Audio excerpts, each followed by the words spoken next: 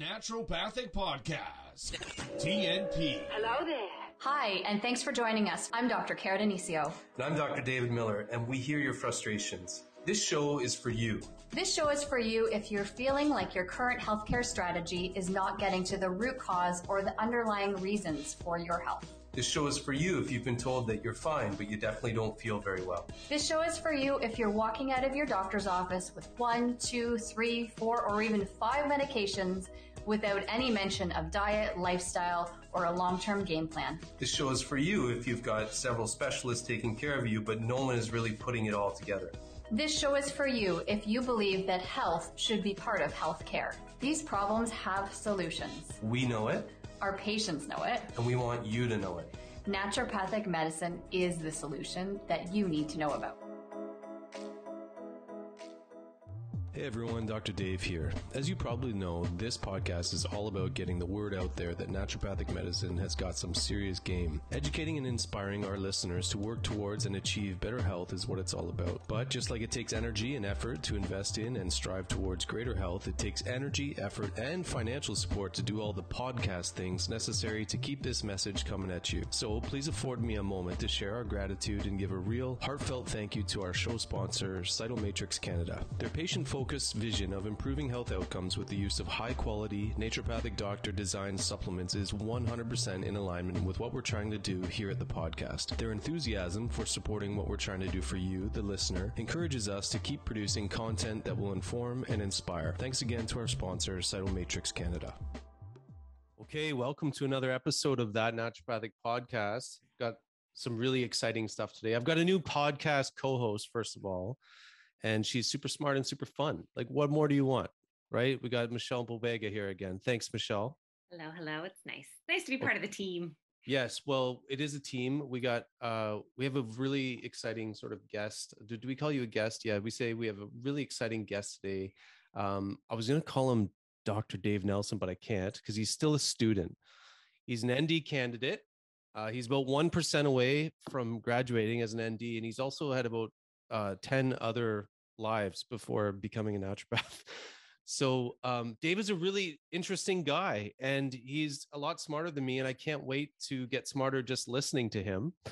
And Dave's passion is planetary health. So this one's very, very important for naturopaths in particular, but everyone who's living on this planet, because it doesn't get much bigger than planetary health. So I'm not even going to attempt to introduce Dave Nelson, because it's a very circuitous route that has led to us listening to Dave on the podcast talking about planetary health. So Dave Nelson, thank you so much for showing up on our podcast. It's been a little bit of a trial getting you to lock you down to a time, and you had to make some rearrangements. So I appreciate that. Tell us a little bit about your story of how you got here in planetary health. It's such a good story. Will do. So, the reason you had a little trouble locking me down is I have a 7-month-old as of December 15th. Nice. So that's been, and I think, Dave, you also have a young one as well, dude, right? So I get it. So it's a little crazy. I lost my hair before I had this one, so we'll see what happens. I don't have anything to lose, but it's just such a wonderful thing. And having a child has made the pursuit of planetary health even more real. It's really crystallized what it is that I'm doing, learning and reading about and understanding and educating myself in and interacting with. Mm-hmm. So how did I get there? Well, I started at CCNM in 2014, and to take a little, or Canadian College of Naturopathic Medicine in Toronto, because now there's 2 campuses with Boucher and with the Toronto campus. Right. So at the time there was only the one. And in 2008, I had wanted to go there, but my life was complicated. So I took the science prereqs with Dr. Mel Faca back in 2008, and then I took some of the phys prereqs and stuff that I needed because I have an arts background. I have a degree in religious studies. So and I had a couple unofficial minors. Well, I was getting that degree, an unofficial minor in ancient languages. So that would be Greek and Hebrew, Koine Greek and ancient Hebrew, I had an unofficial minor also in math at the time. I was the only person in the arts faculty that was TAing in the math department. So I was the stats TA in a religious studies degree with med students and behavioral science students going through the statistics stream. So, and Hey, then you got to say where, because you're at University of Waterloo. And, I was at University. Yeah, I was at University of Waterloo when I got started in computer science. Yeah. And so that was in 1994. So I wrote the Descartes, which was a math contest way back in the day. I don't know if you remember Ontario Canadian people who were writing those, but it was like the Fermat, the Euclid, and the Descartes. So I wrote the Descartes and I scored in the top 2% in Canada. I think it was, well, I know exactly because it was such a momentous moment, but it was why I scored 132nd out of 6,180. And so that really was a thing where I went to Waterloo and I loved it and hated it. It was formal and I was different. I was a different kind of learner and I struggled there. So I ended up dropping out, started a computer company, wrote a couple of video games. Oh my God. Sold them kind of like internationally, but then that didn't really work out either. So they were called Quadrant 4 and you can still find, there was one called Morphello. So we took Othello and we changed the pieces using what was 3D Studio back then. It was really cool. And all Europeans bought it, no North Americans. They were more into strategy games, the Europeans. And so then I kind of left computer science and that's when I went into religious studies. As you do. 1996. Yeah. Totally. And then I realized that wasn't for me either. I think at the time I was going to be a minister and got back to Ontario and didn't know what I wanted to do. And my wife at the time saw this ad in the newspaper for personal training and said, "Hey, you play a lot of soccer, you're fit. Why don't you apply?" Because I had no clue what I wanted to do. So I became a personal trainer. And then I led the whole fitness department, and then I became the general manager. And then I left that and started my own personal training studio. And then I didn't end up doing that. And I left that behind after 2 years. And then I got into wellness coaching. And then I realized, hey, I need to go to naturopathic medicine. And so I finished off my undergraduate degree, which took me 8 years to get, a 3-year undergraduate degree in religious studies. And now I'm 7 years in getting my, what should have been a 3.5, 4-year naturopathic medical degree. So I just need to finish up that 1%. So that's kind of how I got there. And then the planetary health angle is simply because I met Alan Logan, who is a CCNM grad in 2008. We spoke at the same conference thing. It was actually at a health food store right in my hometown in Woodstock across town. And we maintained a friendship over the years. And when I knew what he was doing, I was like, this is kind of what I maybe thought I was getting in naturopathic medical school. Mm-hmm. And so that's what got me to planetary health. And then I read a book called Range by David Epstein. And that made everything that was difficult in my life better. And that gets me to this point in time. And that book about Range was about the rise of the generalist. With all the specialty silos in the world, who connects the dots? Yeah. Who's that person? We try. Who does that? Is it AI? Is it people? Is it whatever? Turned out it's people like me who have this insatiable curiosity for how things work and how things are connected in every single way. And then you get to planetary health and you realize it is all connected. Mm-hmm. And then everything changes. Mm-hmm. So that's why I'm in planetary health. It's the most fascinating thing that I've ever done. And it makes use of my range, which is like, I've been a magician. I was a financial planner. I sold life insurance. Like, I mean, it's just crazy. Hold up. So we had a magician in there, and we also, you're going to be a priest. Like, your journey is remarkable. So, and what it is in the book Range, you'll find that it's called sampling. That's what I was doing. I was sampling, and it's like, that's not quite it. Sampling, that's not quite it. Sampling, it's not quite it. And when you're making a soup, it's very much like this. A soup with only 2 ingredients isn't like, I don't know. But if you have that robust soup where you've tried a whole bunch of things and it's got just the right amount in it, it's a delicious soup. And that's what we kind of want to do. You don't eat singular ingredients, right? Mm-hmm. And that's what a silo is in science. It's a singular ingredient. I need all of those together to understand what I'm doing, how I'm nourishing myself. I think of that as like the symphony. I remember reading some analogy too. If you just play one note, it's nothing, but you put a bunch of notes together and they have to combine together and it makes something extremely beautiful. And I think that, I saw that analogy. I don't remember where I read it, but I thought that was so wonderful. It might've been like a Joe Dispenza book or something that I have. Well, and if it was Joe Dispenza, that sounds like something he would say. And, it's those things are actually really important now. To recognize and to interact with. This is really cool. The rise of the generalist, because I feel like just like maybe a less competent sufferer of the same curiosity as you, Dave. And I've actually thought sometimes like it's this. I find a lot of wisdom is paradoxical in a sense. Like to know the whole, you have to know the parts. To know the parts, you have to know the whole. That sort of thinking. And there's been times I'm like, man, I'm so glad I went into like a more gut focus in my practice. But then at other times, am I ever bloody glad that I know this little thing about that little thing? And, I read that book on archetypes and I was able to talk, like it's paradoxical almost. So can you speak a little bit more about that generalist? Can you speak a little bit more to that? Yeah. So what the generalist is, I'll use David Epstein as an example in his book as an example of why naturopathic medicine initially had such profoundly amazing outcomes. And I do need to poke the profession and say, you need to, get back on the horse and start riding this again, because you don't know everything and you're leading yourself into a false sense of security. But early on, we understood that the system plays a phenomenal role in the outcome.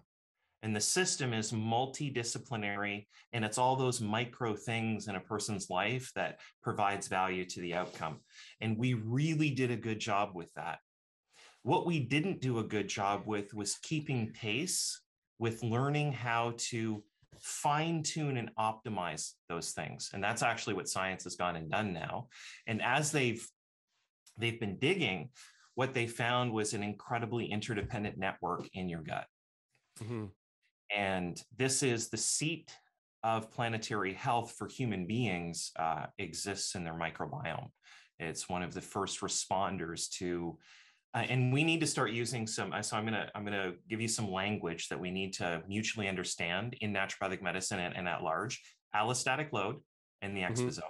We need to know those, and we need to be fluent with our understanding of that and homeostasis and hormesis, because that tells us what our resiliency is. How effective are you in being resilient to the external environment? And then there's another one, and it's being resilient to the internal environment. That's the internal dialogue of self.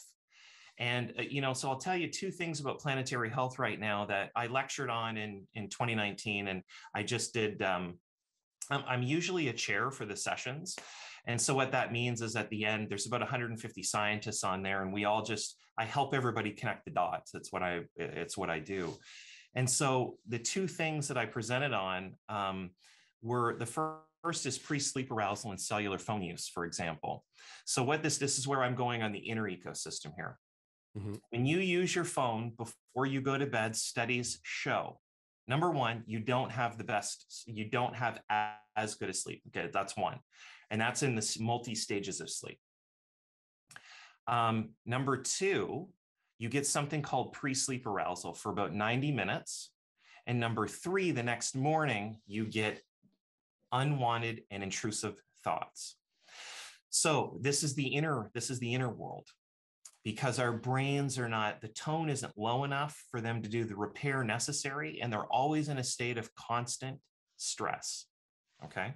So that's the homeostatic control system has to go up. That's when you see high cortisol, you know that the long-term stress effects have been there. So that's a good example. Is that pre-sleep arousal, Dave? Is that independent of blue light? Yeah, actually, it turns out that it is independent of blue light because it's the active engagement. It is not the light itself. That's a really good question, Dave. And so everybody thinks it's blue light and they put on their blue blockers. And no, you need a behavioral change in you, which is put the fucking phone down. Yeah. Like, you've got to do that. Yeah. And because you can't, if anyone who's ever seen The Social Network, there's two things there in The Social Network, which are incredibly important. The guy that designed the algorithm said, I know, I have the phone in my hand. I designed the algorithm and I don't want to put it down. And I know what it's doing to me. That's number one. And number two, it's the quote from Lanier that says this, because he's talking about what social media is. And he said, it's the slight imperceptible changes in your thoughts and perceptions, right? It's the slight imperceptible changes in your thoughts and perceptions that's the product. It's a behavioral changer, right? So these are the things about the engagement of social media that's really important, because it activates parts of the brain that delay the onset of sleep. It doesn't allow the brain. Remember what sleep is.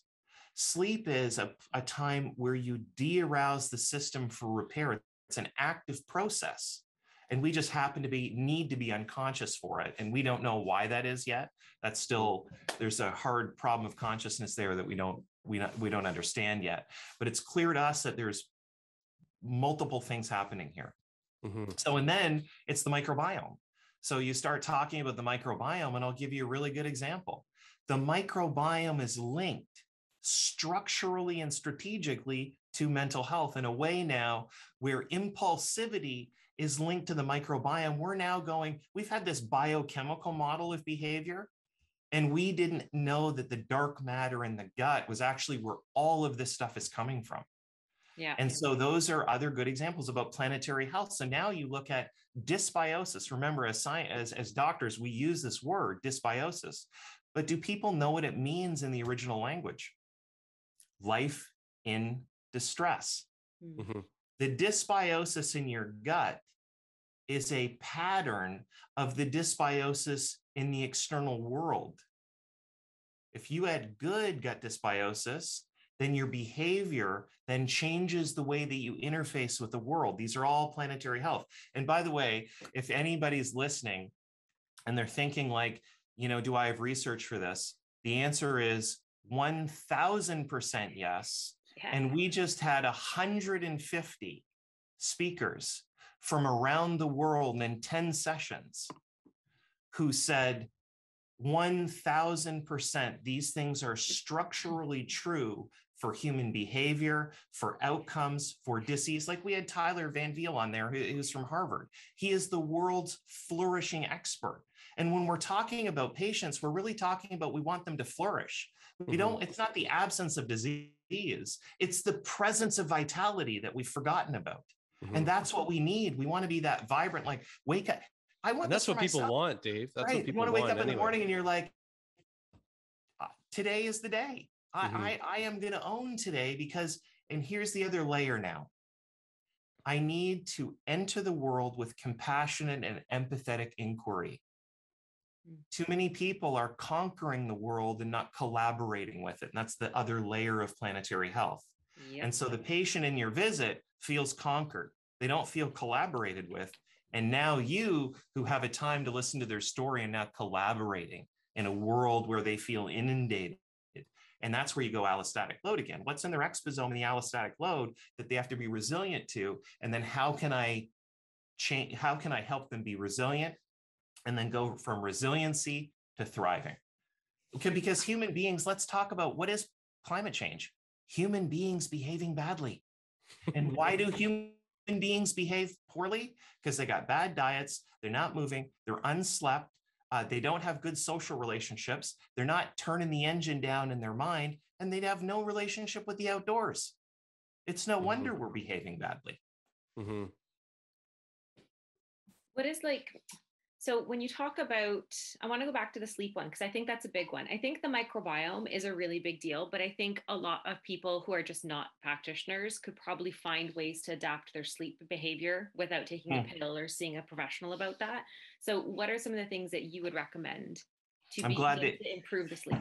I'm glad that you brought that up. So number one, I'd read the book by Matthew Walker, which provides a good foundational, right, Dave? Yeah, it's so just good. Why We Need Sleep. New York Times bestseller. You got to read it and watch some of his podcasts. Like the guy really laid the groundwork on why sleep's necessary.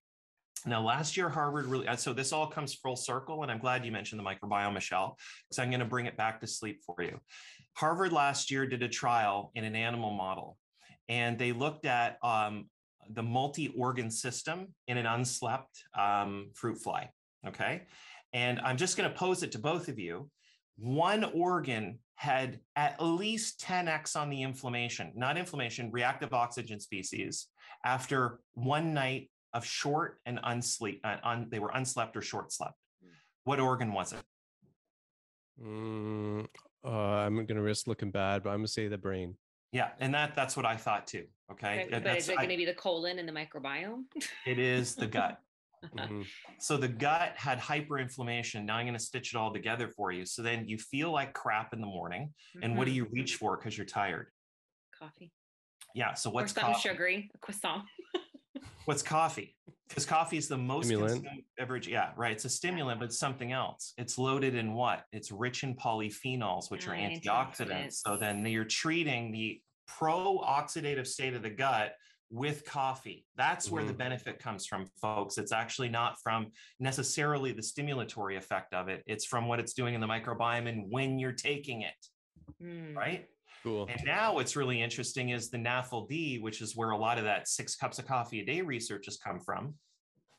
And the NAFLD, there's non-alcoholic fatty liver disease. Turns out that might be how coffee's helping with NAFLD is through certain shaping of the microbiome, because the microbiome seems to be the player for NAFLD now. Props to coffee, guys. So then what did I start doing? I started to take a greens plus or a greens in the morning with some chia, because after I read the research, I looked at what they gave in response to the insomnia, and they gave 3 things. They gave melatonin, they gave ALA, alpha lipoic acid, and oh gosh, I'm going to forget the other thing, quercetin, I think. I think it was quercetin, melatonin, and ALA, I think, something like that. And that worked. So I thought, okay, well, how can I do this in the real world? So I started to take greens in the morning after a night of short sleep. Wow, do you feel different? And it is profoundly moving. I found the jet lag and insomnia fix. This is it. So this is how coffee works, but it's without the jitter. You get clean energy from that, and you're actually treating the root cause of why you feel that way, and that's gut inflammation. And remember, when you have gut inflammation, what happens there is you get tight junction problems. So now you have intestinal permeability, and a new study's found that LPSs, so lipopolysaccharides, which is what we're all concerned about, they have subtypes on the tails that actually cause different types of inflammation when it comes into the body. So there's so much going on in the gut, and it is really the dark matter of the universe inside of ourselves. And a lot of planetary health is cross-sectional with the microbiome, because the soil inside of us is just the soil out there, right? That's the dirt that's just out there, right? That's what Plantarum, Lactobacillus plantarum, we say plantarum because it's a ubiquitous soil microbiome. You're speaking to 2 gut-loving NDs here, so yeah, right. Well, it has to, right? Yeah, keep a lot of what we do. Yeah, I love it, and give me more. I mean, I often tell my clients this too, and I was like, okay, cool. So maybe you've acquired a parasite. Maybe there's a whole bunch of stuff inhabiting your body that shouldn't. But what left you so vulnerable to that in the first place? We don't just get rid of the pathogen. We still have to create that resilience, and it's all that mental, emotional, sleep, behavioral, nutritional, all of that stuff is going to play a role in that. I have a quick question, follow up about the ALA. Does that also have because I know that does play a role in blood sugar regulation, and I know a lot of people's blood sugar regulation is poopy, and that wakes them up at night too. Do you think that was there any reason for the ALA that you can remember? Well, you raise a good question, and then I would pose so I sometimes do this so we can reach more understanding. Why does ALA lower blood pressure or lower blood sugar? That's the question, and we've forgotten this in naturopathic medicine. So I'm just going to digress a little bit, and I'll come right back. We've become a this for that profession, and we need to get back to not being a this for that profession. And when I say this for that, it's like cinnamon for blood sugar, and it's like ashwagandha for stress, and it's like this for that. Those plants need so much more respect from us, because they contain microRNAs, they contain bacteria actually in the leaves. These are the ways that it informs the microbiome, and we use words like demulcent, but now I want to know what that means now. Right? Demulcent? To caress. Yeah, right. But when I say, I actually know that one. So But what I That's mean amazing. is use it as a description, but we don't know what's happening under the hood. And this was the part that I always wondered, like, it's like, great, you're giving peppermint for that, but how does it do that? And no one could really answer. We're starting to get those answers now. It's just that it was really hard to get the answers because the science is very complex in the microbiome. So to answer your question, it's hard. And I'll tell you why it's hard. It's because there's a lot we know, there's a lot we don't know. Totally. But it looks like there is going to be a whole bunch of overlapping things that potentially play a role here. So I'm not intentionally being evasive. It's just that it's hard to put finger on any particular thing other than there are ways to beat this. And when I say beat it, I mean you can shortcut the whole thing. And that's like real food. Real food is the shortcut. Real sleep is a shortcut. And then meaningful movement is a shortcut. And then that seems to heal the gut, and you can get a balance going on there in the microbiome. Yeah, that's, that kind of thinking, though, it seems to make a lot of the binary black or white, this or that thinking of this world. It's very binary, right? Any naturopathic doctor that's ever treated patients has used the same herb for vastly different conditions. And you have to ask yourself why that works. And it's likely the microbiome.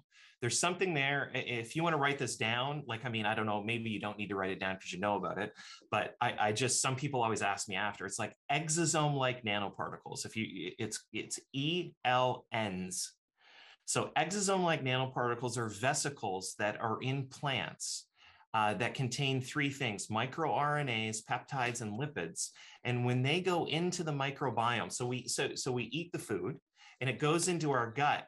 And those three things are informing the microbiome about what to do with the macronutrients, or what to do with the micronutrients, or creating a narrative and a story. So Michelle, to go back to your symphony, this is precisely what's happening in the gut.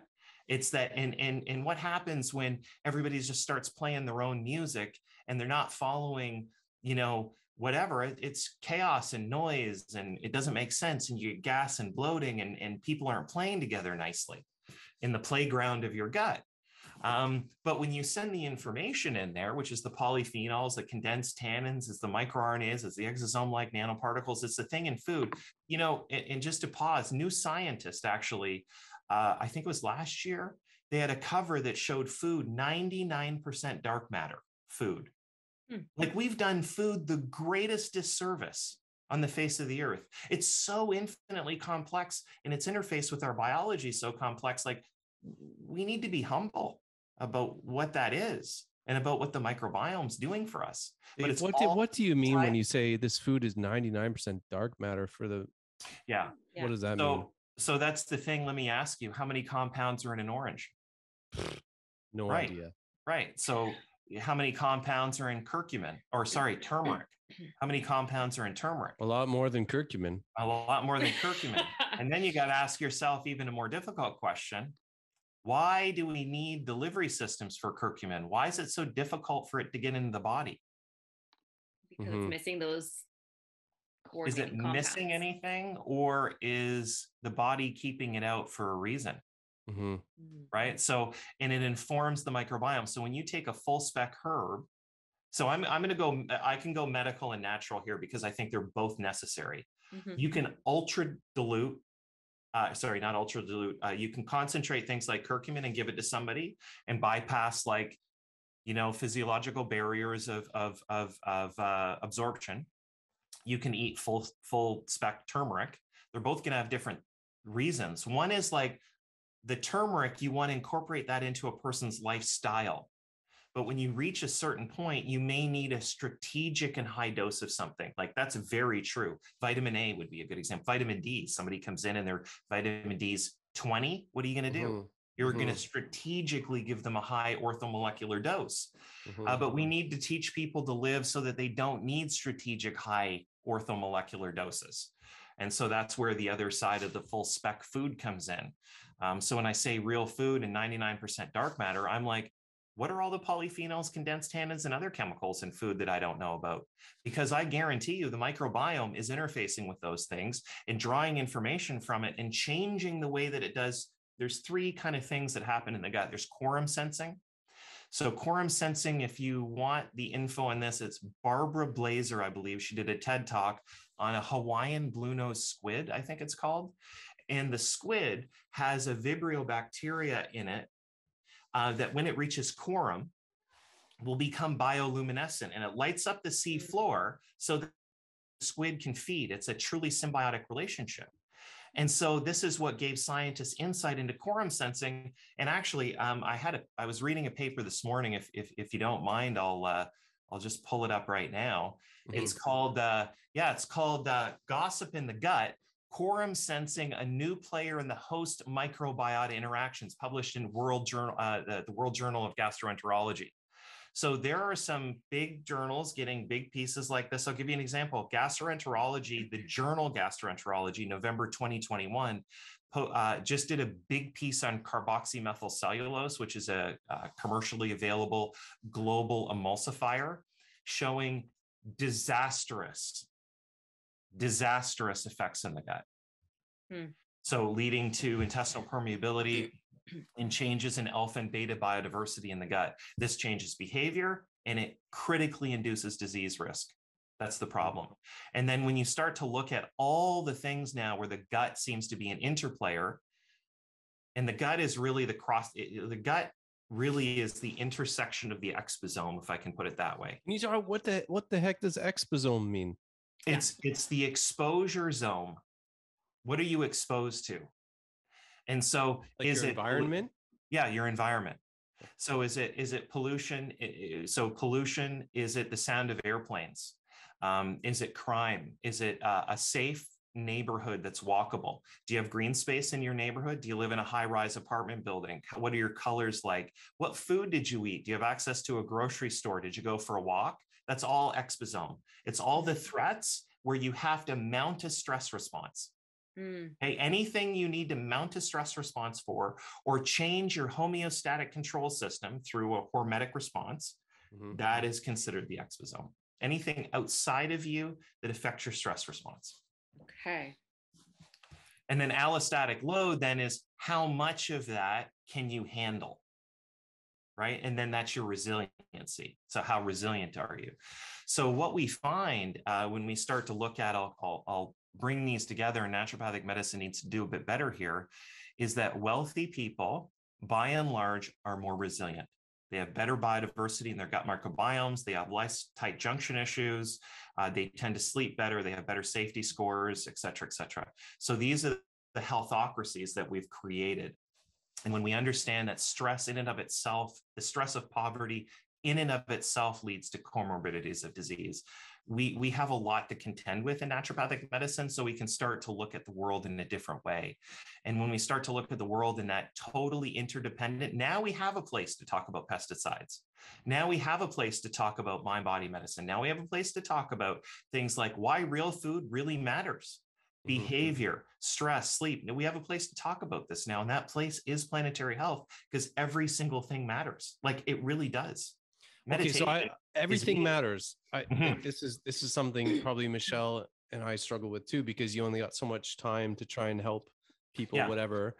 If everything matters, again, it's like that paradoxical thing where, okay, everything does matter, but what do we have to focus on first? What's like I use the analogy of like, where do we pry something? Where do we pry it open? Yeah. So when I was at CCNM, so, recently being in school as a naturopathic doctor, but coming from a background where I was doing a lot of this stuff already, it gave me a very interesting perspective, because I knew a lot of the techniques of motivational interviewing and all those other things before. And so what I did is I kind of put together the answer to your question. I called it NESMO, NESSMO: nutrition, exercise, sleep, social connection, meditation, outdoor exposure. And so then I'd present that to my patients and I'd say, where do you want to start? Do you have the ability to do this meaningful movement in the E section, or do you want to tackle food? Because here's the thing about it. that is difficult. Every single thing takes time and education for people that don't know. If you don't know how to cook, you have to kind of learn how to do that. If you don't have preparation frameworks in your house, and it's always chaos around meals, you will struggle with that nutrition one. If you work shift work, sleep is going to be the difficult one for you because you're always going to be in circadian flux. Mm-hmm. So where do you want to start? Mm. And then I just remind everybody that I feel the best place to start, if they ask me, I feel the best place to start is either with sleep or treating the gut if sleep is an issue. And then let's get that stable first, either through some real food and some greens. But I want to do that first. And then I start to, move towards teaching them about holism and a lifestyle that they can actually live. This is the point. You're teaching people how to live, not just treating them. And so that actually is the docere here. And again, I'm going to, say naturopathic doctors, let's live up to the things we're talking. The root cause, listen, guys, come on, the root cause, we delude ourselves on the root cause. Let's get real about root causes, right? Let's get real about docere. Let's get real about teaching people, because where we live depends on it. Mm-hmm. We all need to feel loved, accepted, supported, and that allows us to become vibrant, blossoming human beings that treat each other well and with compassion. And then I've had a tough time with the root cause. I don't know, maybe it's from reading too much metaphysics and stuff. I'm like, root cause, really? That's pretty bold to think that you can actually get to that. Yeah, but then what I would say when I say root cause is that as naturopathic doctors, we lay claim to root cause medicine, but the person sitting across from you is likely potentially maybe in poverty or a bad relationship with a spouse. These are metaphysically intangible things. That is what I'm talking about in terms of root cause. And so we don't even have frameworks to discuss those things properly. What if someone is living in an environment where they don't have access to real food and they do have microbial dysbiosis that's leading to depression? What's the root cause? It's where they live and their access to real food. Right. It's so layered and more complex. It's layered. It's layered and complex. Layered. And I often tell clients too, I'm like, there's a mental emotional stuff that has to be a part of your journey. You have to. Always. And I refer out because I'm like, that's not my role. I can't do that. Right. But I'm always referring out to people. At least you know it's there. Yeah. Yes. And I don't think people realize, and I always say, we're more than just a physical body. We're emotional bodies, we're energetic bodies. All of that has to come together for things to work cohesively. So I really like what you're saying. It's just sometimes I find the real challenge is when people, we live in a very broken world in a lot of different ways, which leads people down the spiral of like their health falling apart, their mental emotional status falling apart, and not taking care of those basic foundational things that you've spoken about, like sleep, exercise, movement, outdoors, good food, that kind of stuff. The system is pretty much broken, has led to a lot of things that allows for that too. And it's hard sometimes when people come into the office and there's so much going on and getting them to see the connections of that, or getting them to understand that they have a responsibility with why they are where they are too. It's a tough one. And then they do have a responsibility. And then the switch, of course, is, do they have the ability to respond? Totally. And then what's the social network that have to allow people the ability to take some time to get healthier? Because it does take a little bit of time and investment, right? So Planetary Health and the people doing this, we want to reimagine the world at every single level. That's the point, because the capitalistic, aggressive driven, conquering world doesn't work. It's not working. It's not working. I don't know if you think it's working. I don't think it's working. No. And so that needs to change. We need to change that. And it comes with it's heavy shit, Dave. Yeah, I know. But this is the thing about Planetary Health. I just, for naturopathic doctors, you guys, we get to sit in front of a patient for so much longer. And I just spent a whole bunch of time with a whole bunch of scientists where I was chairing sessions where MDs, MD PhDs, they're doing clinical trials. They're seeing patients and they're complaining about the various systems that they're in. They know the system's broken. They're desperate for change. and they want time. And when we say, you know, well, we have up to 90 minutes or however long you're taking with your patient, like we had the director of the American Academy of Pediatrics, and, you know, she's talking about their nature initiatives. And that's another thing I think I should throw out there, is that nature medicine is strong, it's robust, it's dose dependent. We have data. There's a book written by Matilda van den Bosch about the public health implications of planetary health, published in 2019. We should be using this as a foundational textbook in naturopathic medical schools.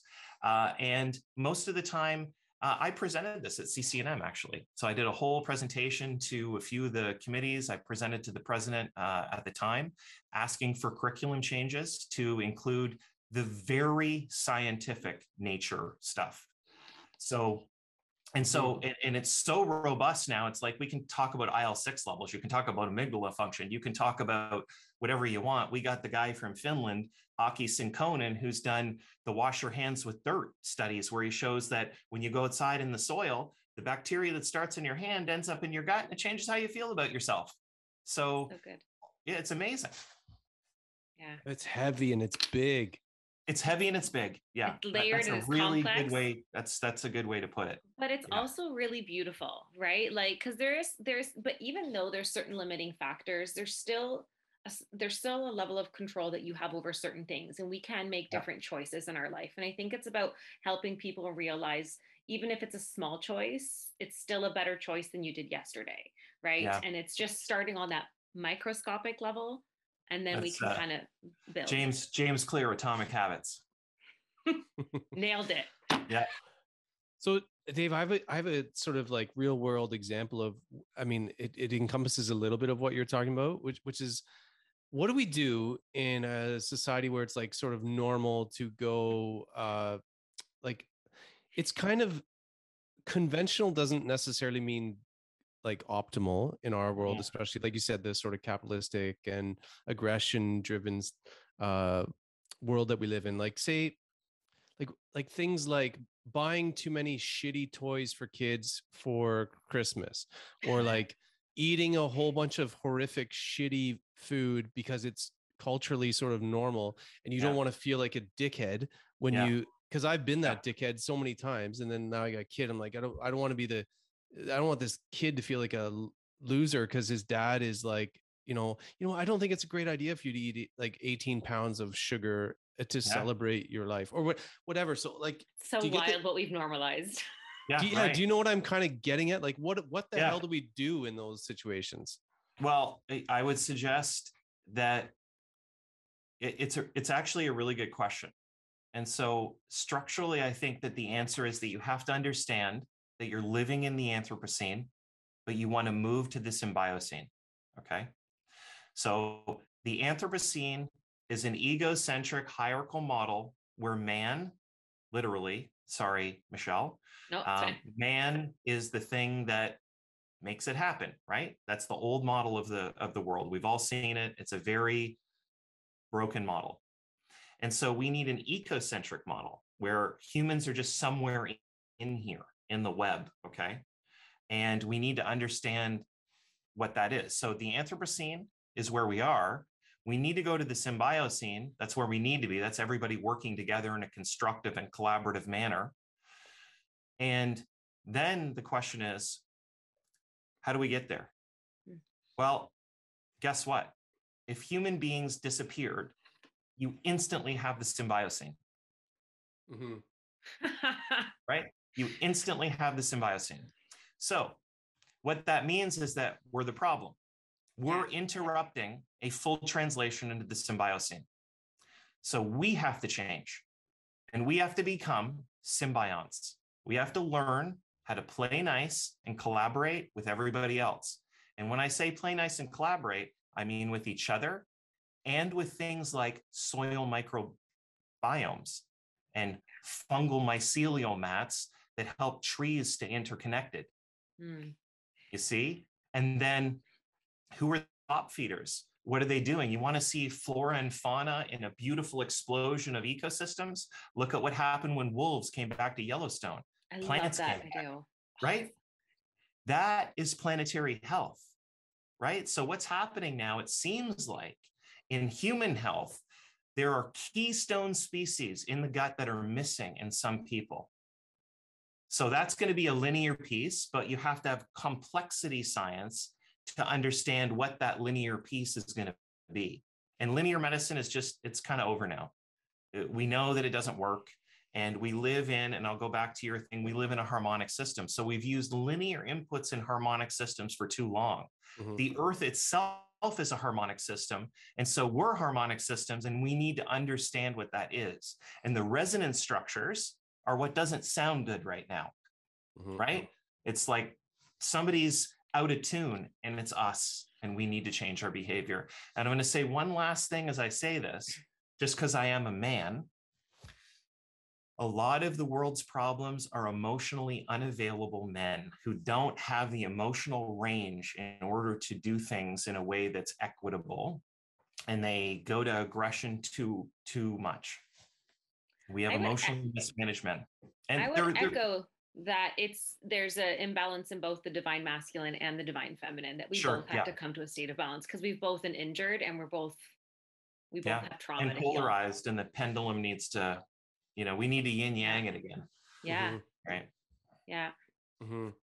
Well, it's weird. It's a weird time of I get the feeling, because I get triggered by this. I feel like there's a anti-masculine, mm-hmm. and again, masculine archetypal masculine, not really biological males. What I mean, there's like a real crucifix. It feels like at times like anything masculine is mm-hmm. bad now, and that so I'm glad to hear you as a woman saying that, Michelle, because I feel like it's been like anything masculine is toxic masculinity. I'm like, well, wait a second, it's not entirely like that, right? And so I think what you're talking about, Dave, is just intentional.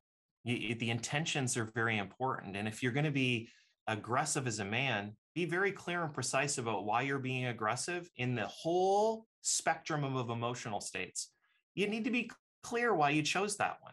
That's what mm-hmm. we do now, right? So I can express empathy because that's the right emotional characteristic for the time.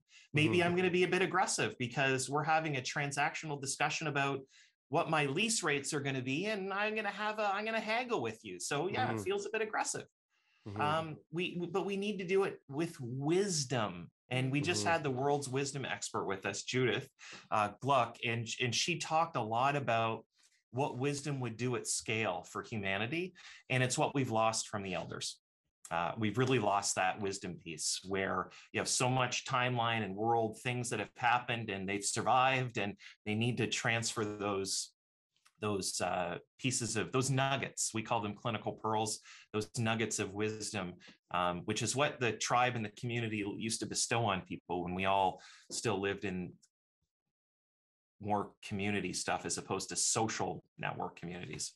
Mm-hmm. So mm-hmm. I think part of it is that there's been so much imbalance for so long. It's almost like an overcompensation. And that might be what you were speaking to, Dave, where there's this punishment of what masculine means.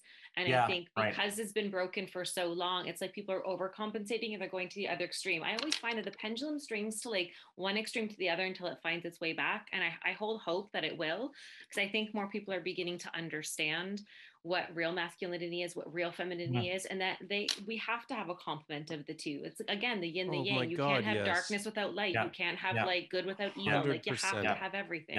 So, and I think some people are starting to find their way, but I think some people have to go to one extreme and then bounce back and forth until they find their balance again. Mm-hmm.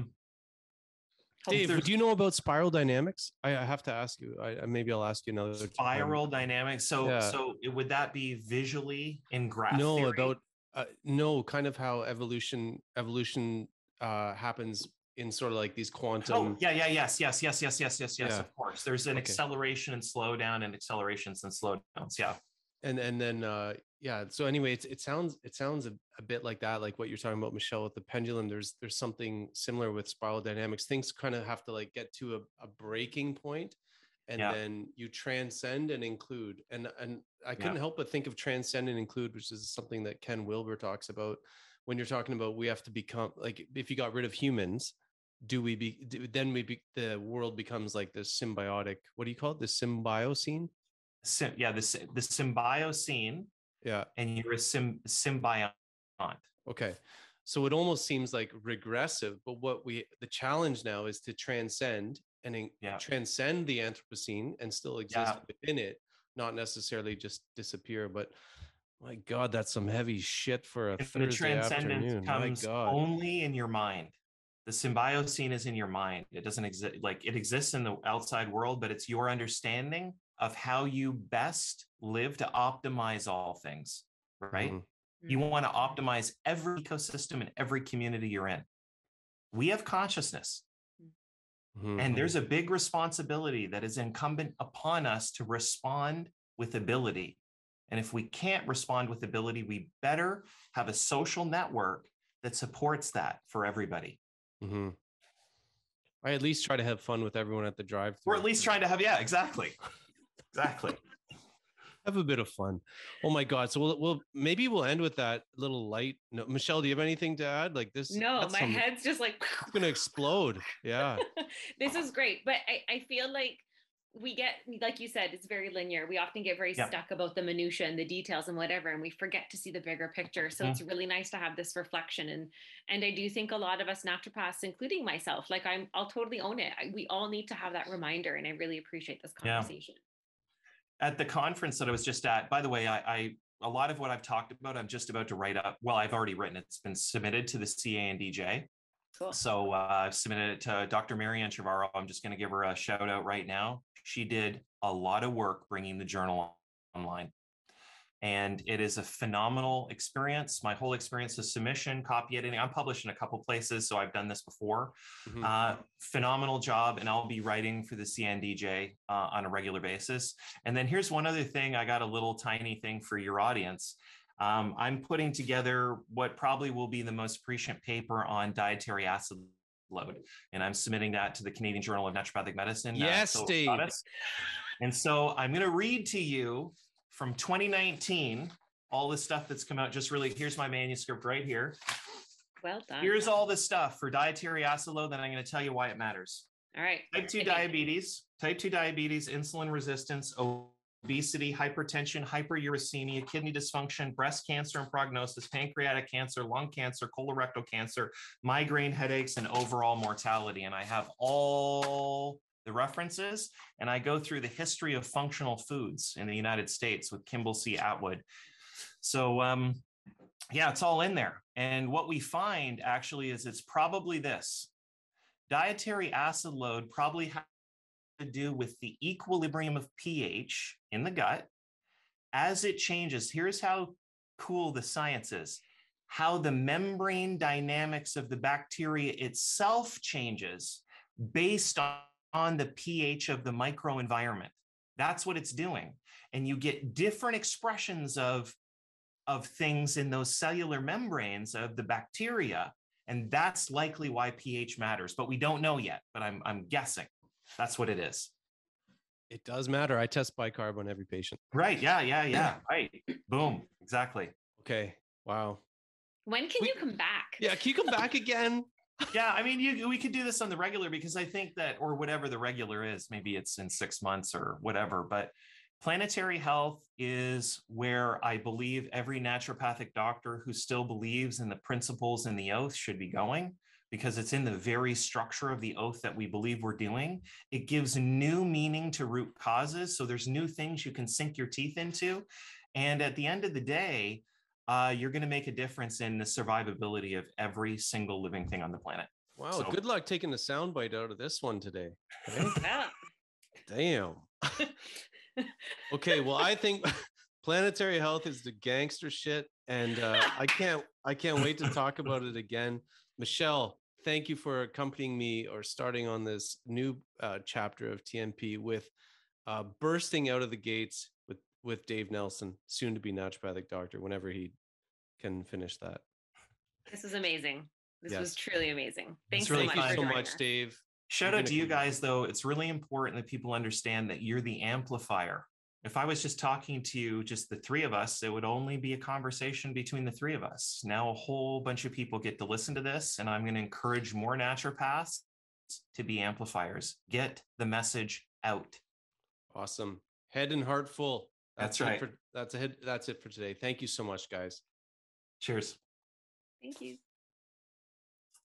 Hey everyone, Dr. Dave here. As you probably know, this podcast is all about getting the word out there that naturopathic medicine has got some serious game. Educating and inspiring our listeners to work towards and achieve better health is what it's all about. But just like it takes energy and effort to invest in and strive towards greater health, it takes energy, effort, and financial support to do all the podcast things necessary to keep this message coming at you. So please afford me a moment to share our gratitude and give a real, heartfelt thank you to our show sponsor, Cytomatrix Canada. Their patient-focused vision of improving health outcomes with the use of high-quality, naturopathic doctor-designed supplements is 100% in alignment with what we're trying to do here at the podcast. Their enthusiasm for supporting what we're trying to do for you, the listener, encourages us to keep producing content that will inform and inspire. Thanks again to our sponsor, Cytomatrix Canada.